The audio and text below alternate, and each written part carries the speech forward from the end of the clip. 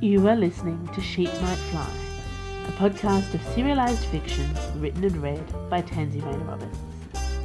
This is the year of Critical Roles. Chapter 6, The Year of Juniper, Part 2. July. Juniper hated being alone in the office. At least when Mariel and Tim were there, Ogden Loxley MP would shout his commands at them and ignore her unless coffee was required. When she was alone, he would stare at her as if he'd forgotten she existed and call her by the wrong name and expect her to know absolutely every file or paper that had passed through Mariel or Tim's hands in the last 12 months. It was terrifying. But only one of them had to be here on Saturdays when his nibs insisted on coming in, and it was her turn. At least today Loxley was holed up in his office, shouting into phones and mirrors simultaneously, and had not so far noticed her horrible mistake. "Your delivery, madame?" Jules Nightshade lounged in the doorway, holding a large manila envelope. "You angel," said Juniper, relief flooding her. She ran forward, snatched it from him, checked the contents, and then hugged him. "You saved my bacon." She still couldn't believe she had accidentally taken those papers home, let alone leaving them on her bedside table when she left for work today. She could get into so much trouble taking anything out of the office. Almost like she had other things on her mind. Almost like she'd woken up with Holly's hair in her mouth again after yet another friendly but not quite romantic sleepover together. "Hang on," said Juniper. "I asked May to bring these." "May is broom dashing. Sage and Holly are in the middle of some kind of project, and I haven't seen hide nor hair of Deck or Shove. It's only me, I'm afraid, darling, coming to the rescue." "I appreciate it," she said. And then, because she rather liked that she and Jules were at this level of friendship now. "Things going well with Sage, then?" Shut up, he said, smiling brightly. "I hope they let you off early enough for Cake Wizards tonight." "Me too. I think maybe we'll get to meet the Sorbet Queen this week." The door slammed open behind them, and to Juniper's horror, Ogden Gulliver MP strolled out of his office. "January, do you have those Fisher numbers?" "I do," she said, discreetly sliding them out of the envelope and handing them to him. Ogden stopped, staring at Jules. "Young Nightshade, not your neck of the woods, is it? How's your dad?" "I imagine you've seen him more recently than me," said Jules, oozing basilisk charm. "Yes, probably. Tell West I owe him a game of troll snooker." Ogden frowned slightly. "Are you wanting to bend my ear? Really should make an appointment. Jacaranda, can we get Mr. Nightshade into the appointment book for next week?" "No need," said Jules. "I was just about to take Juniper here out to lunch." Ogden blinked and looked at Juniper like it had just occurred to him she might be a person. "It's 3 p.m. "Shamefully late to be taking her break, but she's such a hard worker," said Jules. Yes, might as well head off for the day, Juniper. I'm going home myself in a minute." "Excellent," said Jules, smiling with all of his teeth. "Enjoy the rest of the weekend, Loxley." "You too, Nightshade." "What was that?" Juniper said as they left the office a few minutes later, hand in hand. "He's friends with my dad," said Jules, gritting his teeth. "Whole family is. Horrible toads, the lot of them. Want to lift back to the house?" "Oh, no," said Juniper. "I am totally buying you lunch." August. Holly had been talking about the new song and Sage's plans for the band for the last 30 minutes without stopping. Juniper found it soothing how little she was expected to contribute. There wasn't even space to make ooh and ah noises or to nod in a supportive manner. She might close her eyes and take a nap. Except that Holly was electric like this, all spark and snap and pretty eyes. Juniper listened for as long as she could, until Holly finally wound to a close. "So what do you think?" asked Holly, breathless. Juniper kissed her. September. "You look exhausted," Juniper said to Jules. "Thank you, darling," he replied. "Nice to know my eye cream is failing to perform miracles." They'd been meeting up for lunch now and then. She wasn't sure exactly where he worked, but it was nearby sometimes, and they both made the occasional effort, so they managed a lunch every few weeks. He had missed the last Cake Wizard session and looked miserable when Juniper asked about it. "Should I be worried?" she asked. He stabbed a fork into his panini, which was entirely the wrong way to eat paninis. "Don't worry about me. I'm bulletproof. Tell me about your job." "I work for the government, Jules. It's all top secret." An odd look crossed his face. "I know that. Is your boss still a dickhead?" "Obviously." And she told him a story about Ogden's terrible behaviour in the office staff tea room, which he shouldn't even have access to. By the end of it, she had coaxed 2 smiles out of him. October. "I've never been to an orchestra before," said Holly, whose hair was bright pink for the occasion. It looked dramatic over a tuxedo jacket and tiny white dress. Calypso, settling into her seat on the other side of Juniper, looked quite startled. "Are you not a musical person, then?" Holly blinked. "I'm in a band." "Oh." Juniper's little sister rolled her eyes, as only a first-year uni student could, totally dismissive. "Your sister's band?" Holly followed up.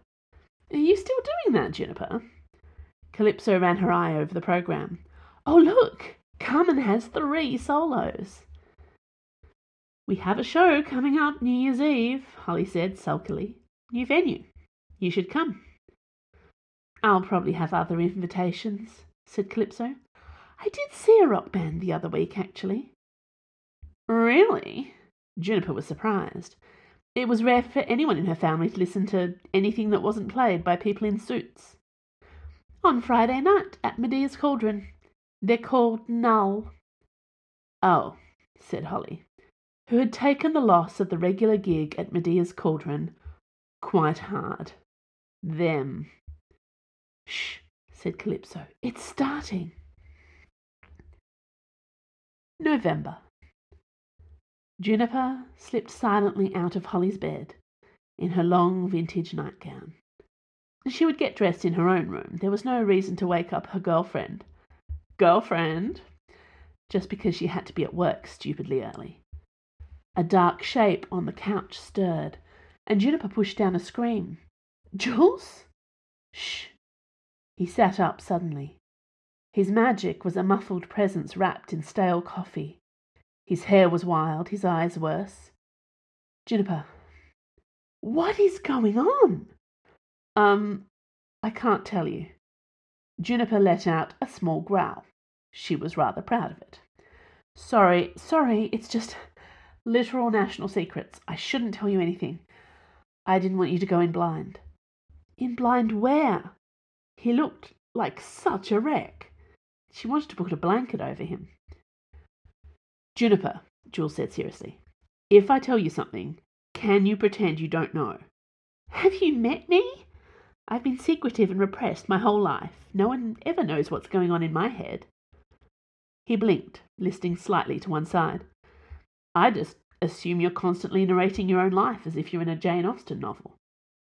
"That's quite a lucky guess for a gentleman clearly lacking in sleep." He sighed. "Okay, here we go. Your boss was arrested last night." Juniper wished she could pretend to be surprised. That must have been quite the sex scandal. "Actually, nothing to do with that. There's this whole international warlock consortium of evil, and..." Jules broke off, looking helpless. "I shouldn't say any more than that. Just, the more you know, the more complicit you'll look." "Then why are you here?" Because you're about to have a really bad day in the office. People like my bosses are going to ask you a lot of questions. I just wanted you to know. Juniper leaned in and gave him the world's biggest hug. You're such an idiot. Won't you be in trouble at work for spilling national secrets to me? He'd never told her what he did for a living, but she had some idea. She was one of life's observers, after all. Sage is on record as my boyfriend, he muttered into her flannel-clad shoulder. It won't look weird, me coming to the house. For the record, when did you last see said boyfriend? Follow-up question, when did you last get a full night's sleep? It's been a while. He sounded half unconscious already. Right. Juniper stood up, hauling Jules to his feet. He followed her quite obediently. Out of the flat, up the internal staircase, and directly into the kitchen of the upper floor of the Manic Pixie Dream House, because the boys upstairs were lazy about security. She walked Jules all the way to Sage's bedroom and knocked on the door. Ugh, she heard from inside, which was enough to have her opening the door and pushing Jules inside. Please look after this, Jules, Juniper said sweetly. I have a busy day ahead of me, apparently. I need to know he's in good hands. Sage, mussed and half asleep, stuck his head up off the pillow. When he saw Jules lurching in his general direction, he grinned and pushed the doona back in a vaguely welcoming manner. About fucking time. So, Juniper's terrible boss was running a sideline in an international warlock consortium of evil. More importantly, if he'd been arrested, that meant he might not be in the office. Today was the day to see if she could pull off a power suit. December. Dear Diary, I can write in you again because my new job is at a dental magician's office and nothing is likely to happen to require you to become an exhibit in a court case. I haven't performed in public in more than a year. We've been practicing, of course. We recorded a few vids. We're completely ready for this next stage of Fake Geek Girl. Sage is so invested in this New Year's performance. But it's been a long year, and I forgot how hard stage fright hits me. Things have been amazing lately with me and Holly, but is that because I'm filling a void for her? Am I just a placeholder while she figures out her career path, her relationship with her sister and friends? Oh, wait a minute. She's trying to get my attention. Hey, Judy. Hi. How do I look? You look amazing. Thank you. I love your hair like that. Very punk. This is going to be good, right? It's not a colossal embarrassing mistake? If it is, then it's a colossal embarrassing mistake we're making together. Kissing sound. Can we talk after the show? No. What? Holly, you're the one who keeps telling me to stand up for myself. If you really mean that, you can't do things like saying you need to talk just before the most important performance of our career. If you want to break up with me, no, of course not. Well, good. The opposite of that, really. Oh, that's nice. Yeah, there's a whole speech and a song, and we literally do not have time right now. There's a song. It's unrehearsed. It sounds like we should talk after the show. That's what I said. Right. Good. More kissing sounds. Will you two get on stage? Thanks for listening to Sheep Might Fly. You can sign up to my author newsletter for updates. Follow me on Twitter at TansyRR or at Sheep Might Fly. Find me on Facebook at TansyRR Books. And if you like this podcast, consider supporting me at Patreon, where you can receive all kinds of cool rewards, early ebooks, and exclusive stories for a small monthly pledge. See you next week.